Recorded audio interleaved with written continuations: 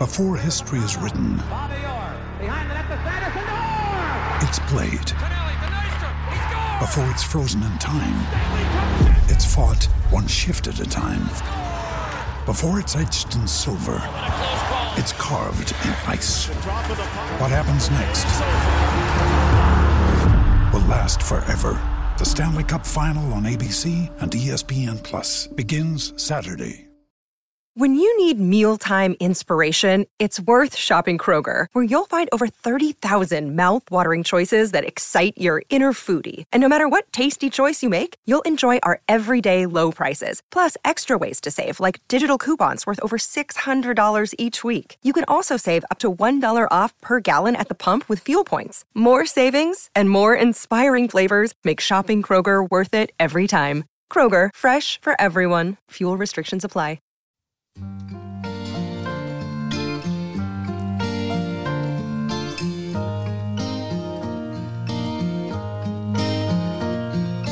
Once there was this kid who got into an accident and caught and come to school, but a little too melancholy tonight for English. So Bloom and I decided, well, we played this after the Cy-Hawk game in football this year. So when we have bad weeks, we're just going to go. English is getting replaced. We're just going straight to the crash test dummies. Harry! Hey! Oh, what a weekend. Welcome to the pod. It's good to be back here in the home office. I haven't seen it in this year 2022. So we were actually talking about this at dinner on Friday night. Usually our families do something together once a week. Honestly, and it's normal. Yep. I mean, and selfishly, it's like, yeah, it's nice to see you, but it's so our kids can bother each other. Yeah, my kids needed to bother somebody else this weekend. And we were discussing, your wife brought it up, we hadn't seen each other since like Thanksgiving, basically. Yeah, because sickness. Everybody's been sick, and yeah, we haven't done a in-person Sunday night pod since well before Christmas. Yeah, great. So it's good to be back. I like what you've done with the place. You got some new carpet in here. Yeah, shout out to our friends at Nebraska Furniture Mart for all of this work. We've done a lot of work, man. Like I'm so tired of stuff. We have done so much. We have brand new bathrooms. We did the brand new fireplace. We've done shelf. We decided we weren't going to move, and so I was like, okay, we'll take out a little loan and we'll make the house what we want. Looks nice. Thank you. Good job. Welcome to the podcast. Shout out to our friends at Mechdyne and the Mechdyne Corporation, such phenomenal sponsors of what we do here at Cyclone Fanatic. And I'm proud to announce that they are now the sponsor of the Corner 3 podcast with Scott Christopherson. Man, that's a great podcast. That podcast will make the announcement right now, year-round from now on. Wow. We have a basketball podcast. It'll be once a week. Recruiting, even like when it's kind of the dead time and the NBA's going, Scott's going to be able to, Scotty's a budding superstar if you haven't really noticed. Yeah. So I'm like, we got to keep him happy and do as much with him now at Cyclone Fanatic as we can until he is a big timer and too good for us. Yeah, can you get him into a long-term contract? It's kind of like the Major League Baseball when you get Ronald Acuna, after a year, lock him into a long-term deal. Yeah. That's outstanding, and just an awesome guy. Really, really good human being, and we're really, really lucky to have him here at Cyclone Fanatic. And I wanted to actually just lead. Jared does a nice job with basketball too, Jared. Of course. I just wanted to lead with this because if you don't ask, people can't respond. We've brought on Scott. I'm making a big announcement here in the next couple of weeks. We're going to have a full-time recruiting reporter joining us at Cyclone Fanatic. We're doing all kinds of cool stuff. We're upgrading equipment. We're doing all this. And we're really able to do this because of our premium subscribers and our Patreon subscribers. And we want to keep pushing that. And I think we do a really good job. I think a lot of people really enjoy the premium message board. There's less, not that there's nothing wrong with the free board. It's just a different type of conversation. It's more in depth. It's fewer people, but there's more thought, I think, that probably That's goes fair. into the post. That's fair, yep. And then a lot of people like the Patreon, where the updates and the information goes straight to your email. Believe it or not, I had this conversation with somebody today. Most people don't like posting on a message board.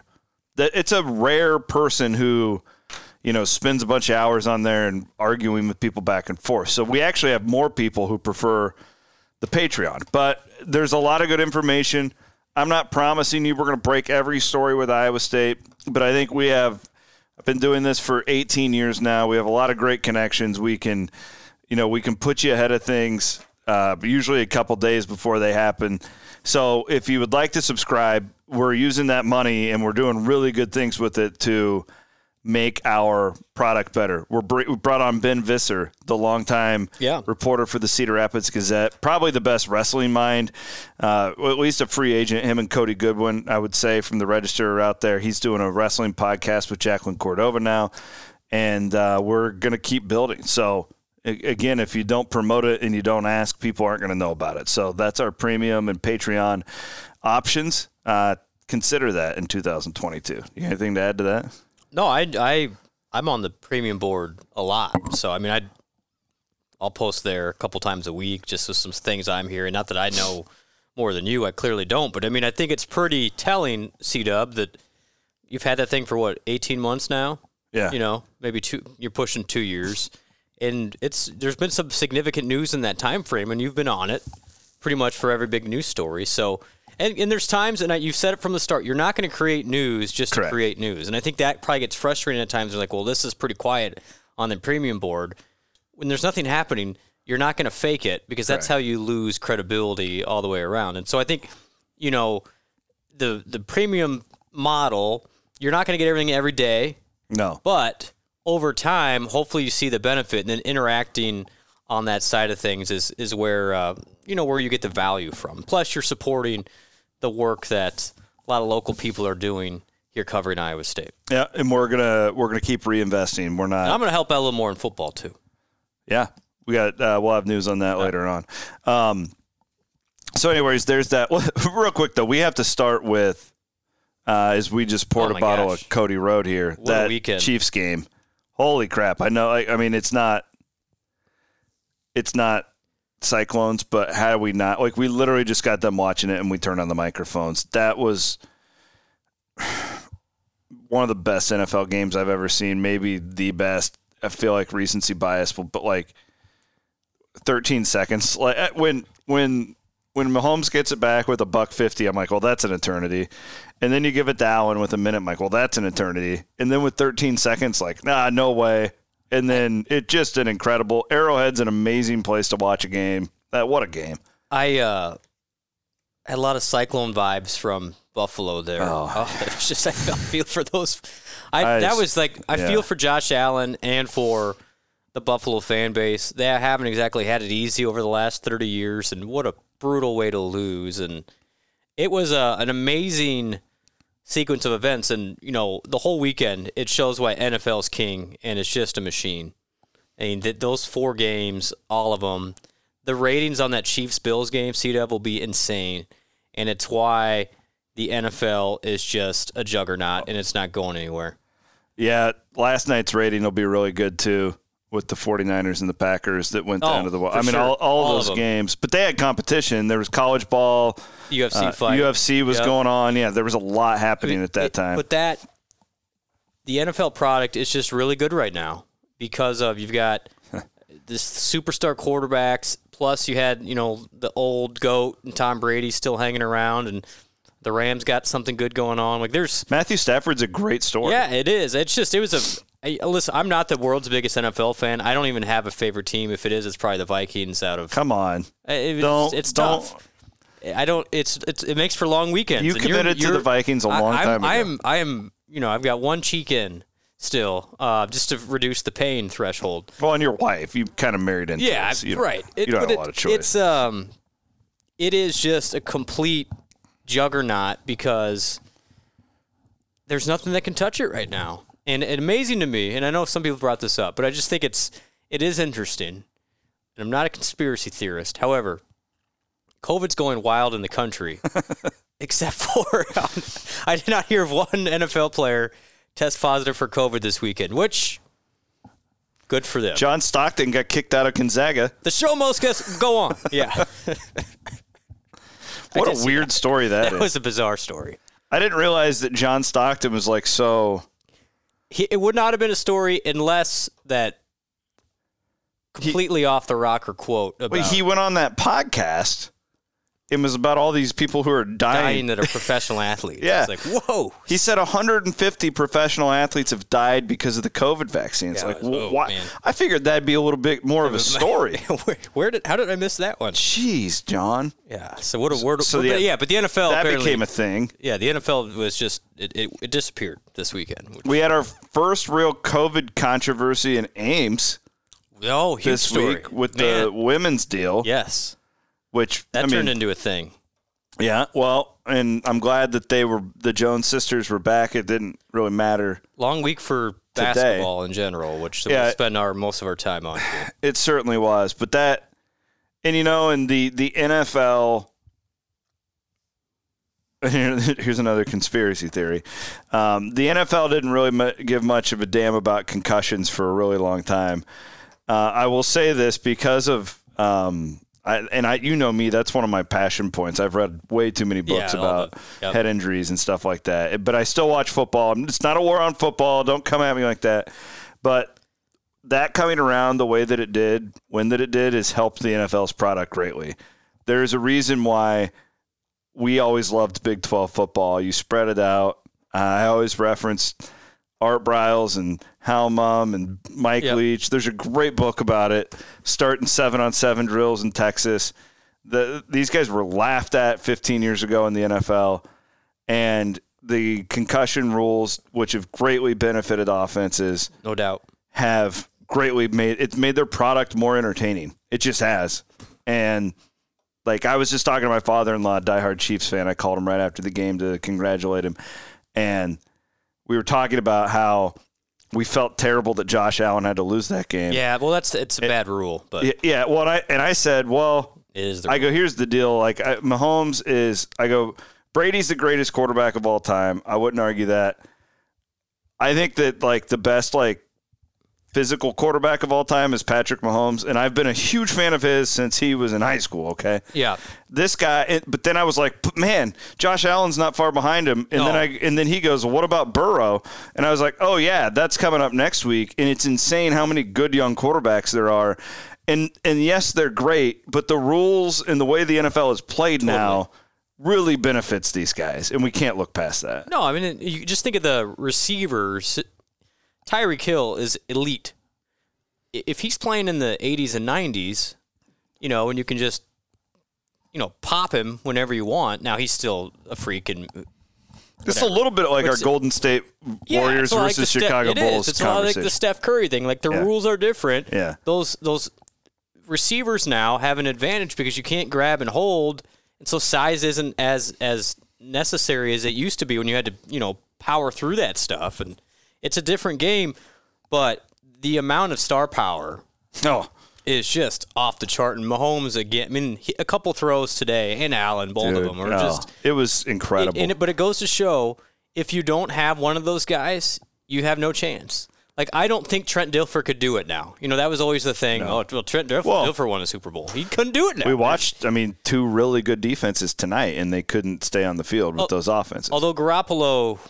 been pretty mediocre, and somehow the Niners are in it. But rare. I mean, there's those two teams were the two best teams on the weekend. I mean, Lambeau was a disaster last night with the snow and that impact. But point taken. Yeah, I just think give me the 49ers versus the Chiefs or the Bills, and I'll ride with the AFC team any day. The thing for the Bills is they went in 13 seconds from being the Super Bowl favorite to now a long flight home to Buffalo. And what about the intriguing storyline that would have been the Bengals versus the Bills? Yeah, I'm guessing the NFL is not crushed. No, they're very happy about this. Yeah, they're very happy about this. So speaking of Burrow, I think people know this, but probably don't know the depth of it. And then we'll get into basketball, I promise. We'll do basketball in segment number 2. I just want to inform the folks. So it's well known Joe Burrow was born in Ames. So his dad, Jim, was an assistant coach under Jim Walden and then became an assistant coach at Ames High School before becoming the head coach at Ames High School. He was also an assistant coach. So I didn't know that he was the head coach there. At Ames. Okay. He was also the assistant head coach for the Iowa Barnstormers in the summer. So he kind of pulled double duty. So Joe Burrow grew up in Ames until he was 5 years old, and then the dad got a job at Nebraska, I think, or North Dakota State, one of the two, and then Burrow left. However, fun Iowa State fact, the Burrows sold their house to the Arnaud family. I didn't know that. Austin Arnaud. I didn't know that. And his family. Wow. But to connect... Long-time friend of Cyclone Fanatic. We love Austin. Number 4, love the guy. But just to connect more dots... Mark Mangino and Paul Rhodes are one of the first people to offer Burrow as a junior in high school out of Athens. Who came in late to steal him? Tom Herman at Ohio State. Of course, Burrow started at Ohio State. Then he transferred after his sophomore year, and he looked at Iowa State, but a little quarterback named Kyle Kempt was just awarded his 6th year. And Purdy committed, too. Purdy committed. Yeah. And so he's like, you know what? Probably not the place for me. Now, LSU came in anyway. Yeah. Who knows if LSU and Iowa State are both offering where you're actually going to go. He probably goes to LSU, but who knows? There are absolutely Joe Burrow considered Iowa State twice. Out of high school, and then again when he transferred. So because of the connection back to Ames. And we all know what happens when Patrick Mahomes comes to Ames. Gets his ass kicked. That's right. He is Joel Lanning's son. The Burrow thing. He's cool. He's got a lot of much swagger, man. Yeah. Like I used to not like it, but now I've really kind of fallen in love with it. Born at Mary Greeley Hospital. Shout out to the Burrows. His older brother also, I think, played at Nebraska. We're doing the Iowa thing, where we try and claim everybody. I know. Yeah. Like this isn't Kurt Warner. He's definitely not Kurt Warner, who spent.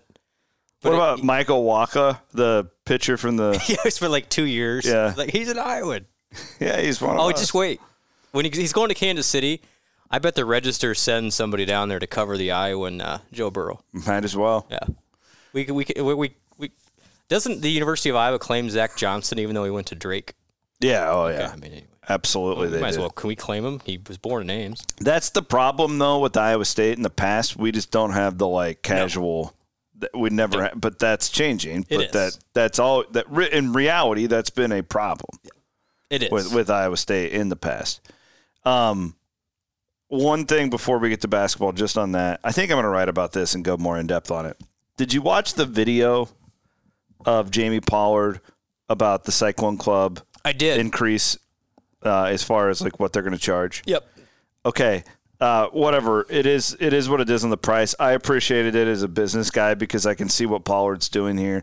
He's trying to diversify Iowa State's revenue, not knowing what's coming down the pike with the television revenue. I get everything. Prices are going up. You got. I thought it was brilliant.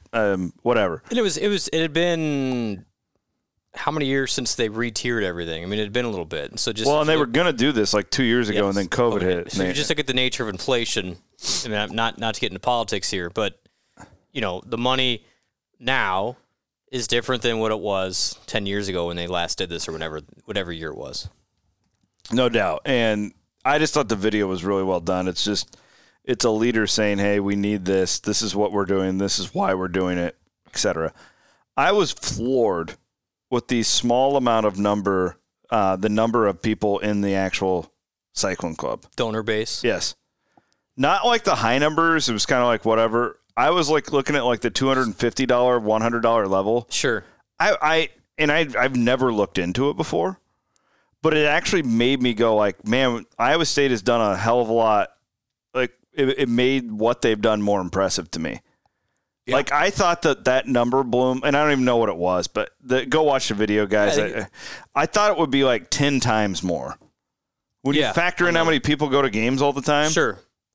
It was mind-boggling to me. I think, again, this so that you're kind of gets into my day job a little bit.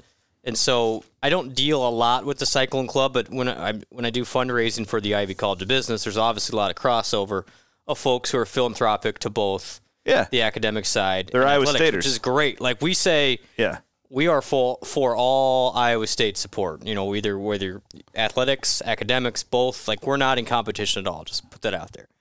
But the number of Cyclone Club donors is a little north of 6,500. Okay, which 6,000. I would have thought like at least 30,000. See, that I think that's probably a misnomer with a lot of people. It's like, well, there's got to be big donors out there. Because I'm just like, look at all these people parking in the pavement on game day. Like, sure. But and if Jamie had the chart in the video, Iowa State is last in the Big 12 in annual fund donations. Okay, so Iowa State gets for the Cyclone Club each year.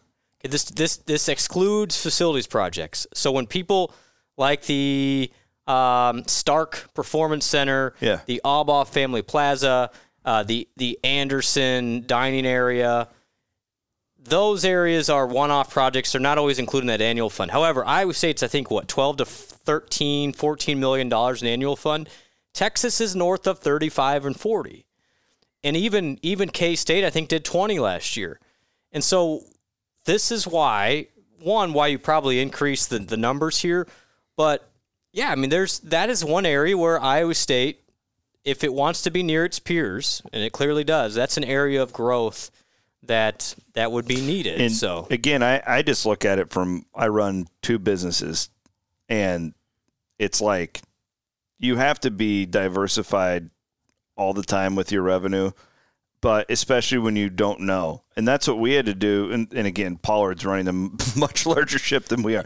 But like when COVID hit, I had no idea with advertising in it. Luckily, we went to this premium model, and it saved our ass.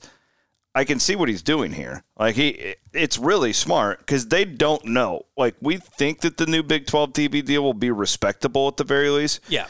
But there's a lot of uncertainty out there right now. And I think that this is, I don't think they're going to make that big of a deal out of it. But I think it's a pivotal point for Iowa Staters where if you've been on the fence, like this is a time to let your money, $100 a year. But think about if 10,000 people do that, and then if another 5,000 people do the $250 one, I just think it's a pivotal point with this new television contract coming up, which Jamie mentioned a couple times in the video. That and costs are not going down for the coaching staff. Correct. I mean, Iowa State has had a historic 6-year period here. Matt Campbell has been rewarded. The entire staff has been rewarded for that. The money has to come from somewhere. And I think that's why – the Pollard and Light District too. Yeah, and so that's so I always they don't like that. I shouldn't have called it that, but I don't know if they have a name for it yet. They don't. That's my name for it. It's going to be again. That's a way of generating. They do have a name for it. Cytown, I think is what it was. It's something like what the Packers have done near Lambeau. But the point is, Iowa State's in a new world now. The next 10 years for college athletics are going to be really interesting. Just you've got the transfer situation, you've got name, image, and likeness, you've got the realignment. And if you've ever been on that fence of, gosh, how can I help out? The best way you can help out is through the Cyclone Club, honestly. Even if you're like, well, I don't get anything for it, perhaps that's something that Iowa State could address. If maybe they can find other benefits to motivate people to give. I think that's absolutely conversation. But at the end of the day, you're giving because it's a product that you care about and you want to do well. And that should be the number one motivator here. Yes, parking, tickets, exclusive type things are great. But if you want Iowa State to compete here, sometimes it costs a little extra. And so if you're on that fence of how can I help, that's the best way you, as a fan, can make an impact. And it's clear that Iowa State right now in the Big 12, as it currently sits, is on the bottom end for annual fund donations, and that's something that could be addressed. Yeah, that didn't surprise me. It was just the sheer number of donors that. Yeah, I mean, you think 60,000. So here's where Iowa State's great, and this is why I think Iowa State could use this to its advantage in some capacity going forward. It's the size of the fan base, right? So you sell out, or you had. I think I saw this. Iowa State had the 6th highest percentage of seats occupied this year in college football out of the entire nation. which is an incredible. Yeah, it's like 99.6% of Iowa State's seats were filled this year, which is amazing from where we were 15 years ago. So that absolutely, that's the fan base. So the next step in that is not only getting the tickets for the games, but then also contributing a little bit on the donor side. And I think it'll come. As the Iowa State fan base has grown, the alumni base is growing, it'll get there.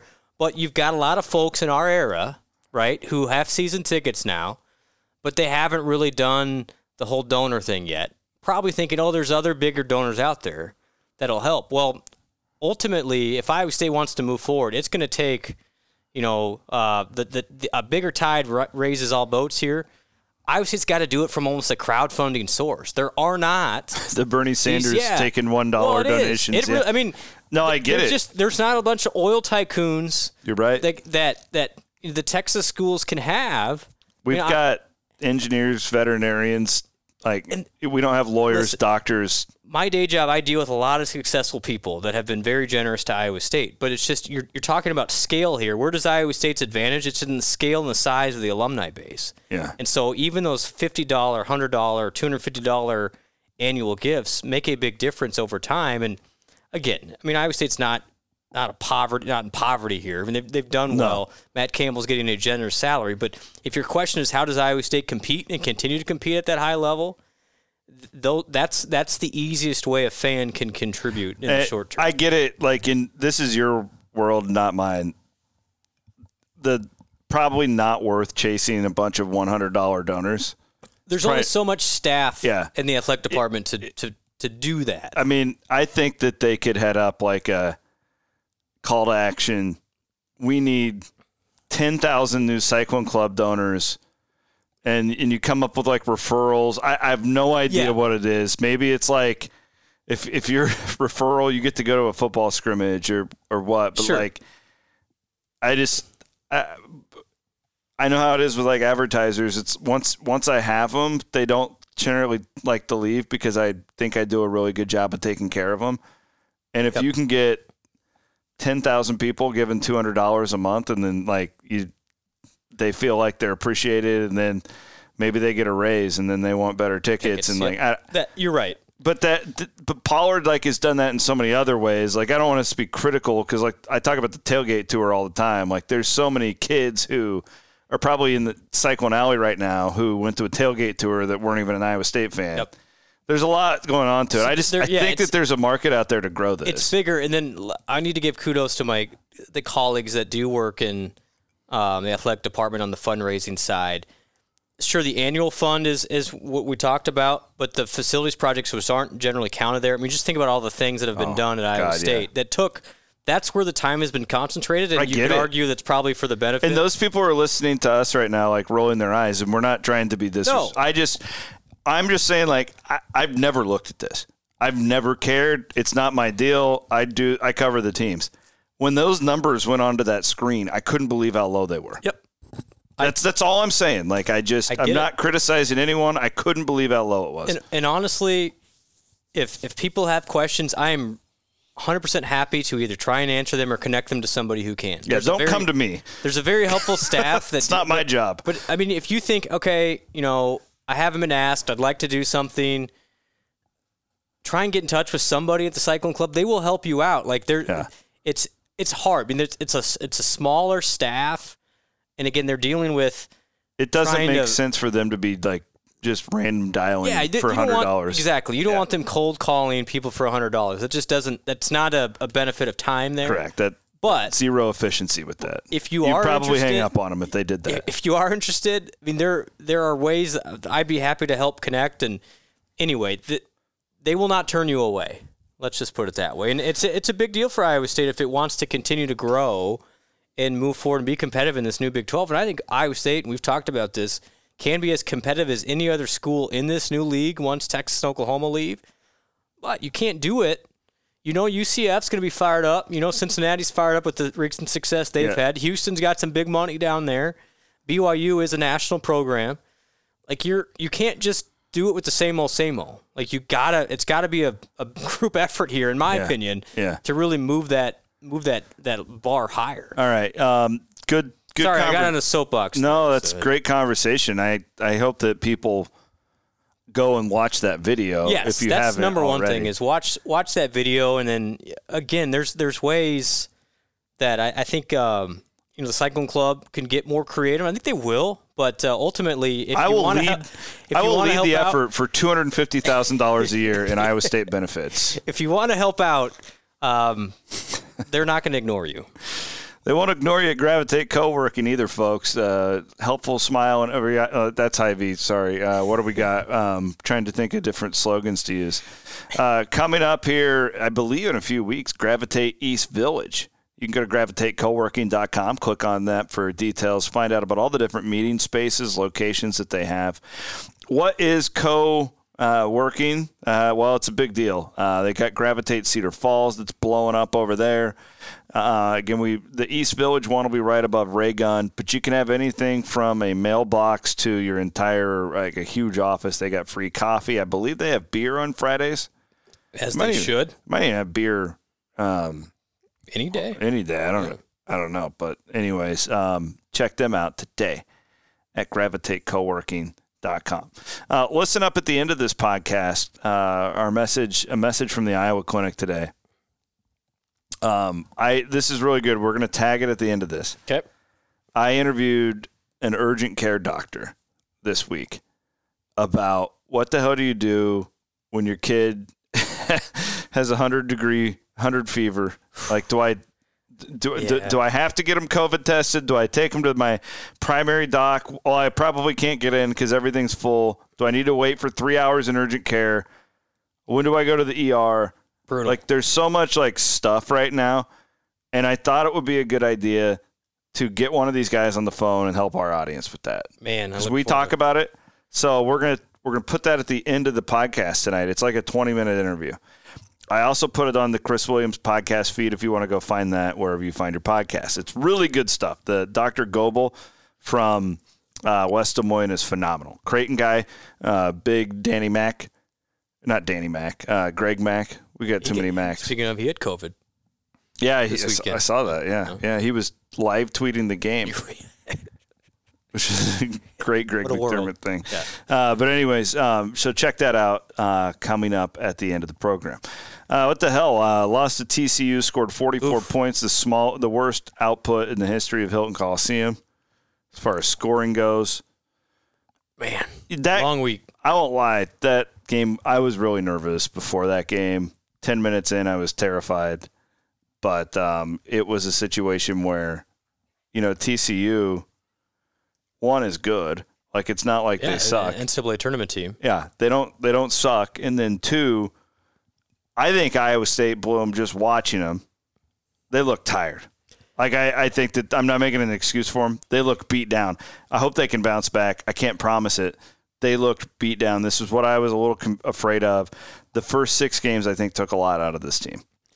I mean, I think that's a fair thought. And a couple things stuck out to me. Number one, clearly, is the point total and then 3-point shooting. What did 2 for 26. Yeah, you're just not, like, you're done at that point. That team should never shoot 26 threes. Right, but there's scouting going on, and it's forcing them. Scouting, and also when you get fatigued, a couple things go. Your 3-point shooting. 3-point shooting, but then you're a little less aggressive trying to attack. Yep. Like, you're just, all right, well, I'll just settle for this. But the other part, which is as alarming for me, if you talk to TJ before the year, he told, like, we're just going to go through stretches on offense. We're not very good. But the things that can be consistent, number one, we have to take care of the ball. Number two, we have to turn them over. And you looked at this week, Chris. This is what's the troublesome part potentially. Against 1 week, could be an outlier. The 2 lowest turnover created games of all year for Iowa State came this week. 11 against Tech, 12 against TCU. 2 lowest totals all year, which means you're not active. You're not as active. Yeah. And credit both of those schools for taking care of the ball. But Tech and TCU coming into those games, 2 of the worst in the Big 12 in turnover percentage, as far as they turned it over a lot before those 2 games. They didn't against Iowa State. So that means not only are you not, maybe that's a little fatigue there, but then you're not getting the easy baskets going the other way. I mean, contrast that with the Texas game a week ago. Cyclones created, 21?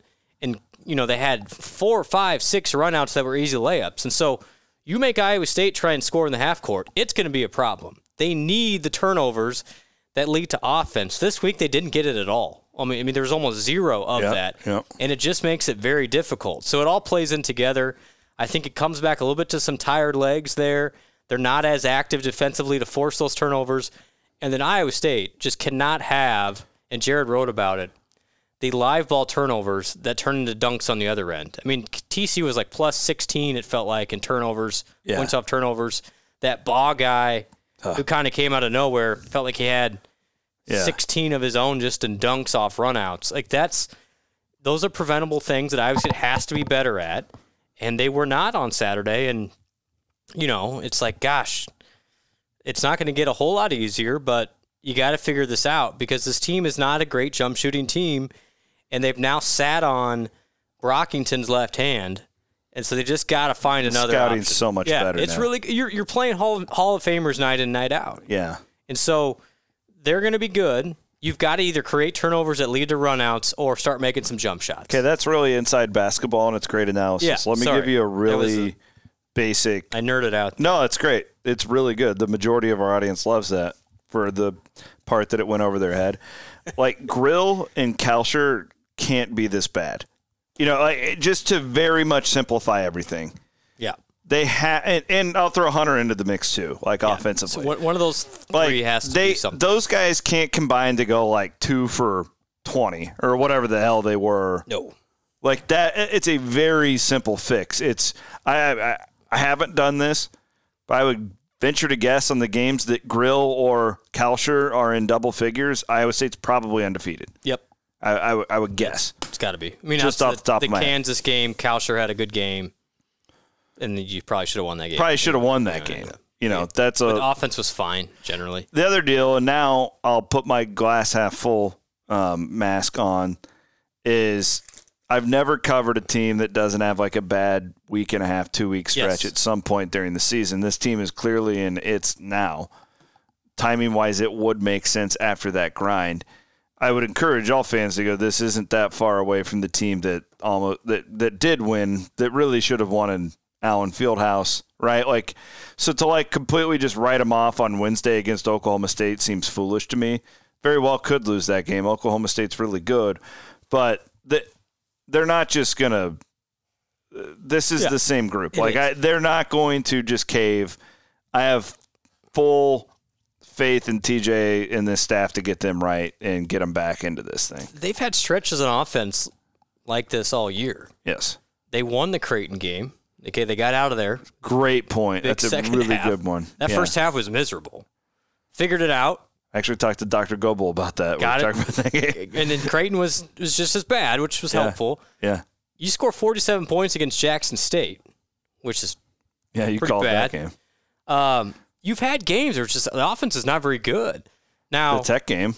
Technically, you won that game, so you've won some of these. Like this is not an offense that's gonna just beat you with offense. You got to get help, and when the other team is not turning the ball over, it's just going to be a tough time. So again, it has to come all together. Iowa State has shown though to be a very good defensive team when locked in, and there were possessions again against TCU where they were very good, just to not create the turnovers to get baskets. So Iowa State needs simple things, and a couple questions that stood out to me. Number one, trying to figure out the post play is just, it's been perplexing with running Condit and Jones out of the high post a little bit. Maybe get a little more creative with what they're doing out of there. You can't have Jones out of the high post, especially. And then Condit turned it over like 3 times out of there, and it's just like, man, that's something you got to do better at. But 2, what's going on with Enaruna? Because there were times where he was really good, and I think he's one of those game-changing types where. But what did he play? 14 minutes Saturday. Like he seems like once he's out, he just checks out. So I think Gabe Tristan's one of those guys that look to get him in more. I understand what TJ was doing there. When the offense is that bad, I think your first instinct is I need more shooters on the floor. Which means, when you get down double digits, you need threes, and so that means you get Jazz in, you get Caleb in. got Trey in there. When Iowa State made a run, it was with those three on the floor, and then it just fell flat really quick. Jazz is in a funk right now. So I think that's why Tristan kind of got pulled at that one point, but then didn't really get back in there. And so he has that upside, though, that I think when he's good, can make an impact. But then that means you're taking Jazz off the floor. So trying to figure out some rotational things. And I think at this point, this was one of those, checkup type weeks. It's like, okay, let's reassess, figure it out. We don't want to throw everything out because we've had a lot of success with what we're doing, but have to find other ways to manufacture some points in offense. Doesn't it feel like this is the first time this team has really been challenged? No, absolutely. Because the non-conference was so great. You're just you have zero expectations. Now the expectations have gotten high. There's some disappointment in the room. Yep. How do you bounce back? This is the first gut check time for this group. And Kirk Holland, our buddy, who I'm glad he's ready now on Friday. He's back, baby. Good to have Holland back in the mix. But he had a great tweet. I think it was Tim Floyd originally said, you have 2 weeks as a team when you're great. You have 2 weeks when you're miserable. It's the rest of those weeks that tell your story. This is one of those stretches where Iowa State's been terrible. They've had those weeks that have been great.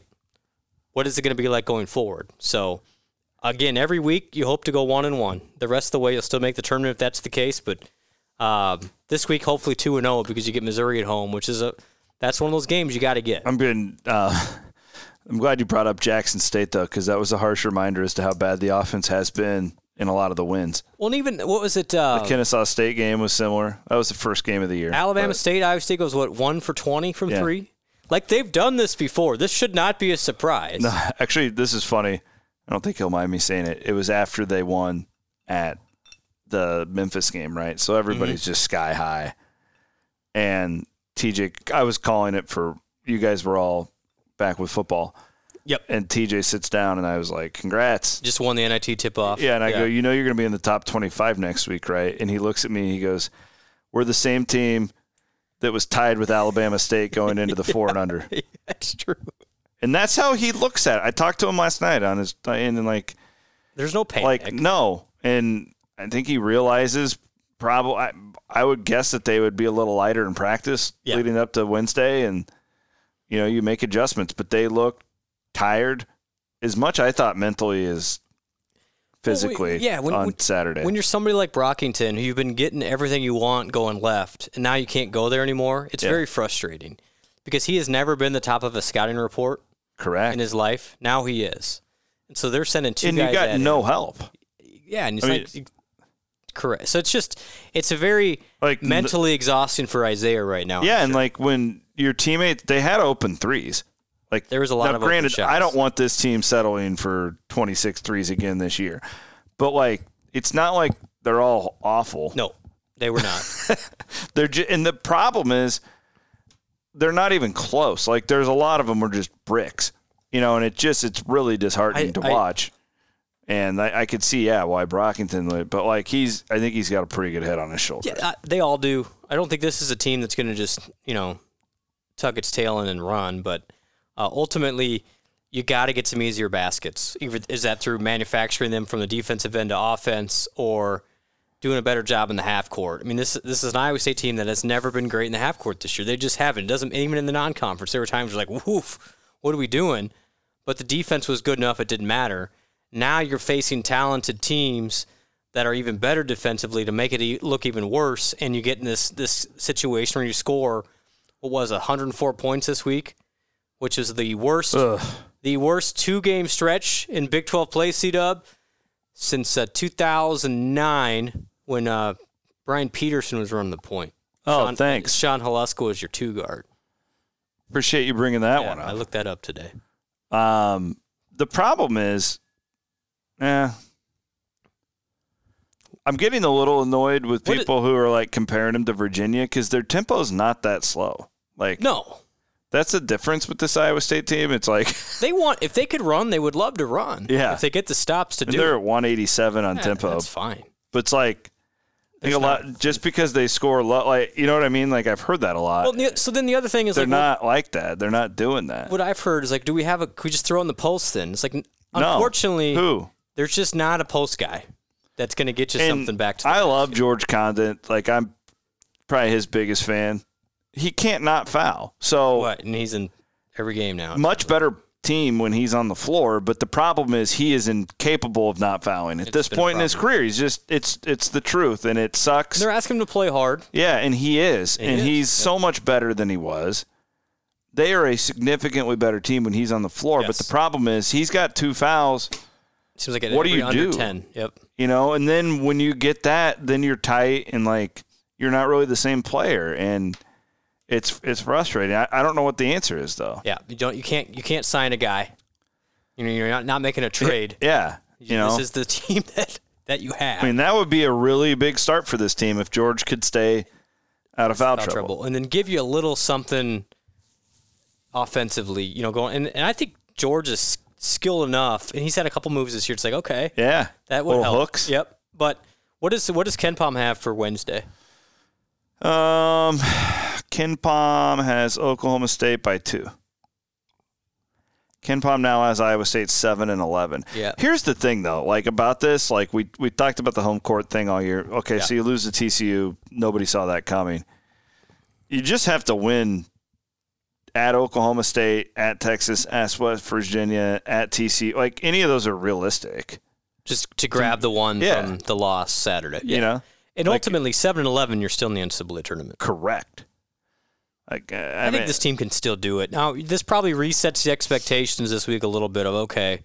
Yeah, instead of the Big 12 championship is, we're not there now. Can we just get a 7 seed? Just get in somehow. Yeah, absolutely. Which is probably would be a minor miracle from expectations. But again, expectations are a crazy thing. Well, and we're being tested with that right now. The Oklahoma State game is a big game. This is a big week, though. You can't go 0-2 this week. No doubt about that. We don't have point spreads, but I thought we'd look ahead to the Big 12 Conference this week. It's been a fun week or fun league, man. I'm really enjoying the year. I was enjoying it more before last week. It's Big Monday's back. Yeah, how about K-State just blowing? Jiminy Christmas! Gosh, at least we're not there. How would you like to be a K-State fan right now? Texas Tech at Kansas on Big Monday. That'll be a good game. Is anybody playing better than Tech right now? Are they the best team in the league right now? They about lost yesterday to West Virginia at home. Like, they were very average. Kansas is playing Baylor's as good as anybody. I think that game will be wild. I would Kansas will be 4 to 5 point favorite. Probably. Tuesday night we've got Kansas State at Baylor. We have Texas at TCU. TCU had more guys than I thought they had. Texas pulled one out of their ass on Saturday too. It did. Boy, Fran Fraschillo was just giving them the business until they flipped it on. I mean, 1 to 10 though. Nothing surprises me. Wednesday night, we have Oklahoma at West Virginia, and we have Iowa State at Oklahoma State, another Big 12 now ESPN Plus game for the Cyclones. Oklahoma's now offensively just gone in the tank after they shot like 80% against Iowa State in the second half. That game they can't make a thing. Win that game. I know. That one and then the Kansas game that followed. The problem with the Kansas game, which I'm afraid. I'm looking at like a 10-year span. Like, you just don't give them any opportunities to win there. Won there one time in the last 18 years. When you're right there and that happens the way that it did, it just is really disheartening. Very much so. All right. And tough week for the women too. Yeah, that's where I was going next. Oh, man. You go from wanting to take a stranglehold on the Big 12 to really not being close in either. Granted, Wednesday night you're without the Jones sisters. Let's see how you bounce. I didn't have a great feeling after Wednesday about today. Let's see how they bounce back this week. Yeah. This is a gut check time for this team as well. And Baylor against Baylor, you got to pick your poison, and normally the poison is let's defend the post and hope they don't shoot the 3 ball. And I think they made like 12 of them today. It's like you got no chance then. I'm doing the game Wednesday on TV, so Kansas is much better. Who do they got on? Kansas. Okay. So Kansas, who has not made an NCAA tournament in the women's side since 2014, I believe. they would be in right now. So they've had a couple nice wins. They've done a good job rebuilding that thing. So that's a tough game. How is that program, like with their facilities and stuff that they share with the men? Like, how do they not get better at that? They don't draw anybody. It's weird calling a game in Allen Fieldhouse with nobody there. It's strange. It's because there's 19,000 seats and it's like a cavernous place. Yeah. But he's come up with a strategy to recruit internationally. Yeah. So they've used actually the Kansas brand internationally, which has had more of an impact. And so if you look at their roster, C-Dub, they've got like 5 internationals and I think 3 starters that are international players. So they've done a nice job there, and they beat Baylor already this year to Kansas women's team. So and then the young lady from Kansas State set an NCAA record today. Yeah.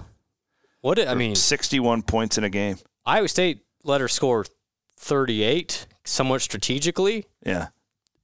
Oklahoma was playing a zone, and she still got 60. That's incredible. I mean, I know Oklahoma does not have any bigs, but come on. You got to do a little better than that. So it's Kansas on Wednesday, 6:30. Damn it, so those games are going to overlap. Yep. And then Texas Tech on – man, those games will overlap because the men are a 1 o'clock tip against Missouri. Women are a 12:30 tip against Texas Tech. And that's in Lubbock. Yep. Big week for the women. I mean, if you want to win the Big 12, you got to win them both. Got to go 2-0 this week. No doubt about it. And I know a frustrating week for them. I mean, obviously, Texas, you want to have your full roster and didn't without the Jones. And then always tough to go down to Waco. And kind of, I think for both teams, Chris, you're glad this happened on January 23rd and not March 1st. It's a reset week. Like, we figure out, gut check, everything is not going to be all nice and peachy, and see what kind of toughness and resiliency you have.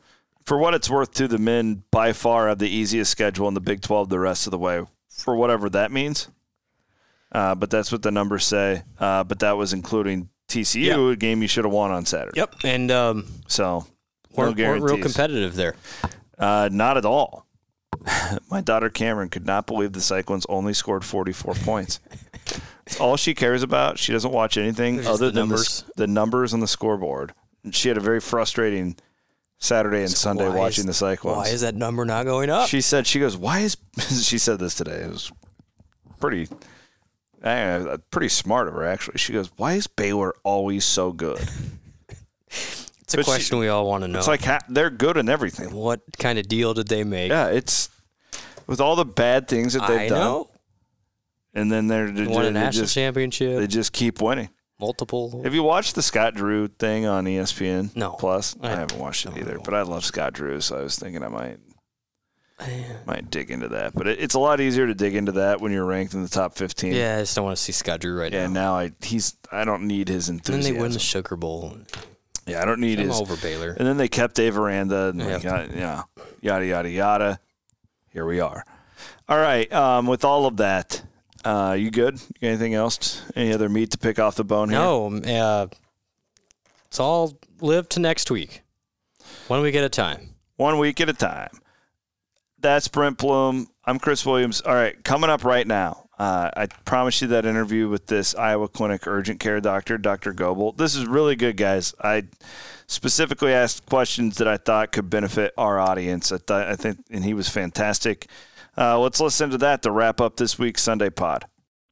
All right, guys. I teased this earlier on in the show, and I'm really excited. I think this is going to be really good information for our audience. We'll take a 5-10 minute break from Cyclone Talk here for really important information and a really good guy who I'm going to bring on, and hopefully he can help some of you and your families right now. I mean, I'm a young dad.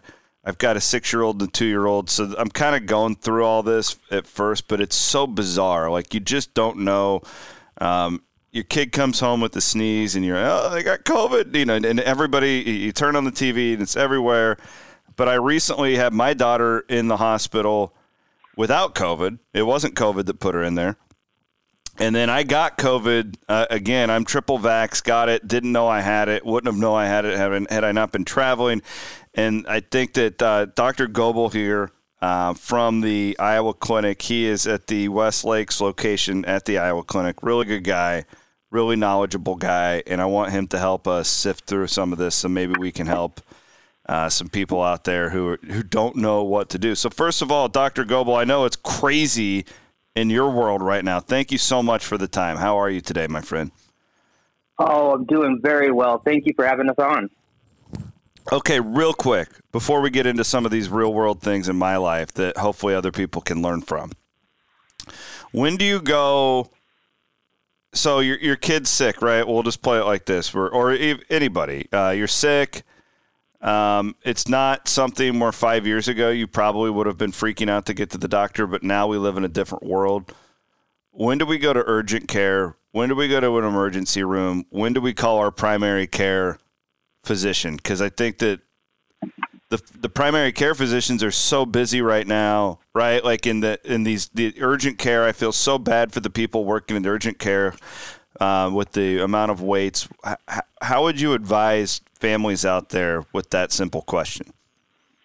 And that is a wonderful question. We run into this truly every day, almost all day long. And the world that we live in right now has completely changed. I mean, as you alluded to, 5 years ago, people wouldn't come in for some of the concerns that they have now, COVID being the biggest one that we deal with of I'm sick, I don't feel well, or, the common stuff stays common cold, common injuries, or something, God forbid, even worse. So we run into this situation quite a bit. What we in urgent care still kind of hold to our scale is if you have a relationship with your primary doc or nurse practitioner or physician assistant, to contact their team, first of all. If you have any questions, that's still standard at this point as your go-to. Granted, as you alluded to it also, as they are overwhelmed. This medical community as a whole just has a lot of questions, a lot of issues coming up to them, and they might not have time to be able to see you or something of the sort. And that's really where we come into play in urgent care. Illnesses, urinary tract infections, mild, minor cuts, broken bones without major deformities, and any of these illness type things, questions about COVID, questions about respiratory status. I've got a cough, I have sinus pressure, headaches. Those kind of things are kind of our standard go-to. At the Iowa Clinic, we have a little bit more resources available to us in terms of we can give IV fluids and we can do advanced blood work for abdominal pains. We have imaging available. So we can definitely work people up and give them at least a direction in terms of those kind of questions or concerns that they would have. I can't make the promise to anybody that through our workup process, we don't end up having to send you to the hospital, because there are times where we don't have the setup, the availability of either imaging or something of the sort to be able to completely finish the workup and diagnosis along with a plan. So there are times where we have to transfer people to the hospital for larger workups or more emergent concerns such as strokes, bad breaks, bad lacerations, heart attacks, those kind of things. So going back to what you said, it's a good first step in this whole process is just asking your primary doc if they could see you or if an urgent care is available. There's also times where the regular doctor is not available after hours or on weekends, and that's where really we come into play. We're always happy to see all comers. Again, there's always a chance, however, that we would have to send the more urgent or more acute things to the hospital. Well, you guys have the great resource that I'm always pushing my listeners to at iowaclinic.com, where you can go and look at the urgent care wait times, which is huge when you have a kid or a toddler and you don't want to be in that lobby for a couple hours. And then I've done this probably 5 times, and you get a text message and it's like, head on over. And that's a really, really great resource. So the situation I had, Doc, I've had a couple real world ones. My life has been filled with sickness for the last 5-6 weeks. It seems like longer. Let me ask you this real quick. Because my daughter is a 2-year-old who goes to a daycare center, right? There's a lot of people out there in this world. Are they sicker than normal? I swear, we all took off the masks in the spring or whatever because we got the vaccine. I swear that she's sicker than normal. It's every week. Or am I just imagining? Or am I just being dramatic? Have you seen that? You are not crazy. We see this all the time. I mean, if you just look at it, your body and all of us are typically used to just encountering viruses throughout the community, if not on a daily basis, on a weekly basis. And it constantly keeps your immune system just a little bit in check, just ready for whatever gets thrown at us. Not that any of us liked it the year and a half preceding all of this, but we, in isolation and wearing masks and everything else, we just weren't exposed to a lot of stuff for a year and a half. Okay. So all of a sudden, when you get re-exposed to this stuff, your body that kind of got a little bit lazy or just kind of forgot that kind of stuff is out there, is not prepped for it, and it just hits you harder. So you're not crazy. We see this all the time. And as I've said, daycares and child care, wonderful, but sometimes kids just have a tendency to pass this on to other kids, and kids do get sick a little more frequently. It's not like they like to spread that kind of stuff. So you are not crazy. We are seeing the exact same thing. So, okay, and that's where my daughter Elise comes into it. It was Christmas Day. My wife is a veterinarian, so she knows enough about all this medical stuff to be really dangerous, right? Oftentimes she knows too much, and it breeds anxiety and whatnot. But she picked up on it really well, and I'm very blessed that we're very blessed that she did. That my daughter was starting to struggle to breathe about midday on Christmas Day, where her very deep, like it, where you could see her rib cage and all that stuff, and it had gotten to the point where that night where it was really, really scary. So we took her to the ER. They admitted they're really sightseeing, and it was getting really scary, and they kept her for a couple nights, whatever. Basically, we were told that she had tested positive for a rhinovirus, a type of coronavirus that's not COVID, and then some other virus. I'm not even sure. This would be more my wife would need to talk to you about it. But basically we were given her body's been so beat down because she's been sick for so long, and her body just needs a little help, a little boost, whatever. She was fine. 24 hours into it, after having oxygen, all that stuff, she was basically just like a kid with a bad cold, and we're very blessed that we got the care that we did. Where I lead that to you is I'm positive that I had what she had, right? Because I was sick for 2 weeks before that, and I couldn't get over whatever this thing was.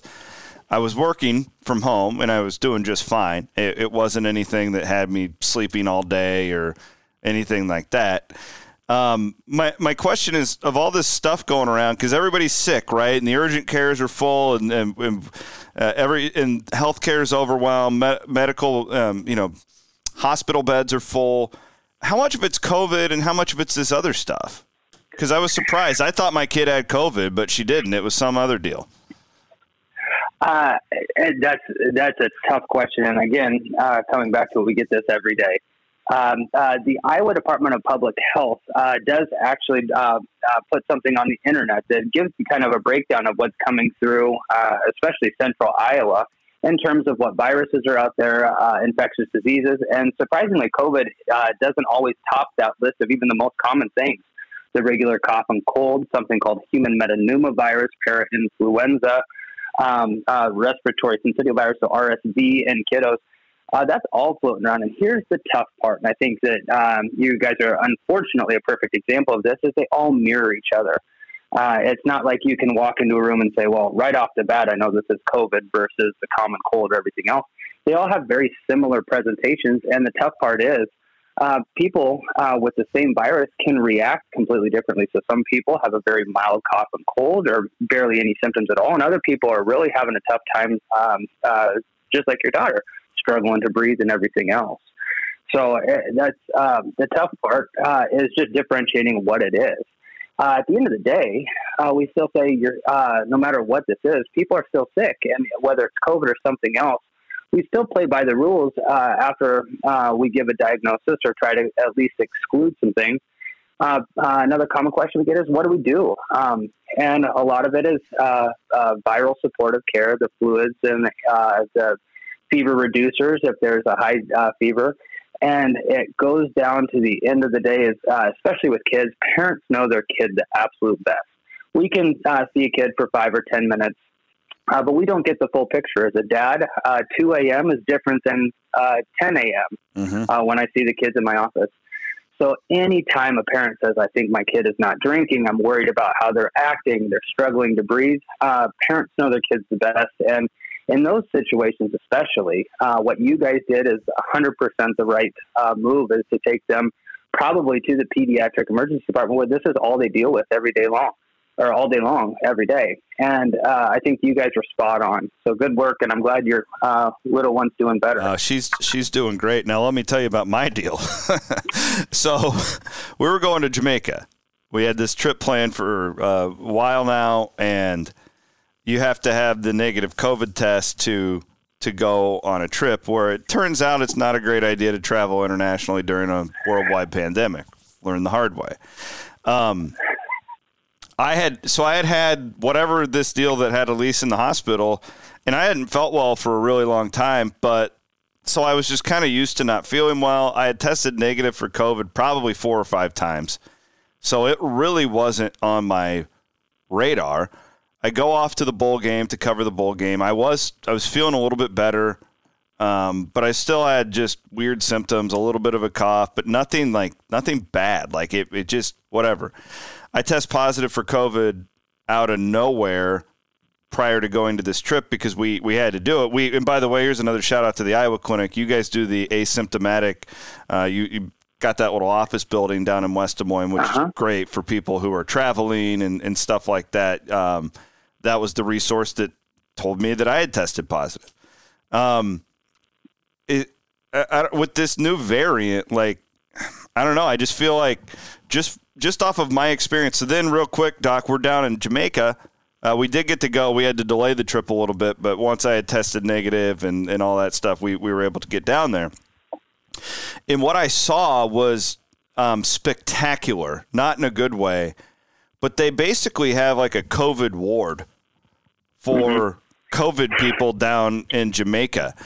And when we got there, I mean, I don't know, I'm estimating 5 or 6 people. When we left, I bet it was close to 50, and we were only there for 5 days.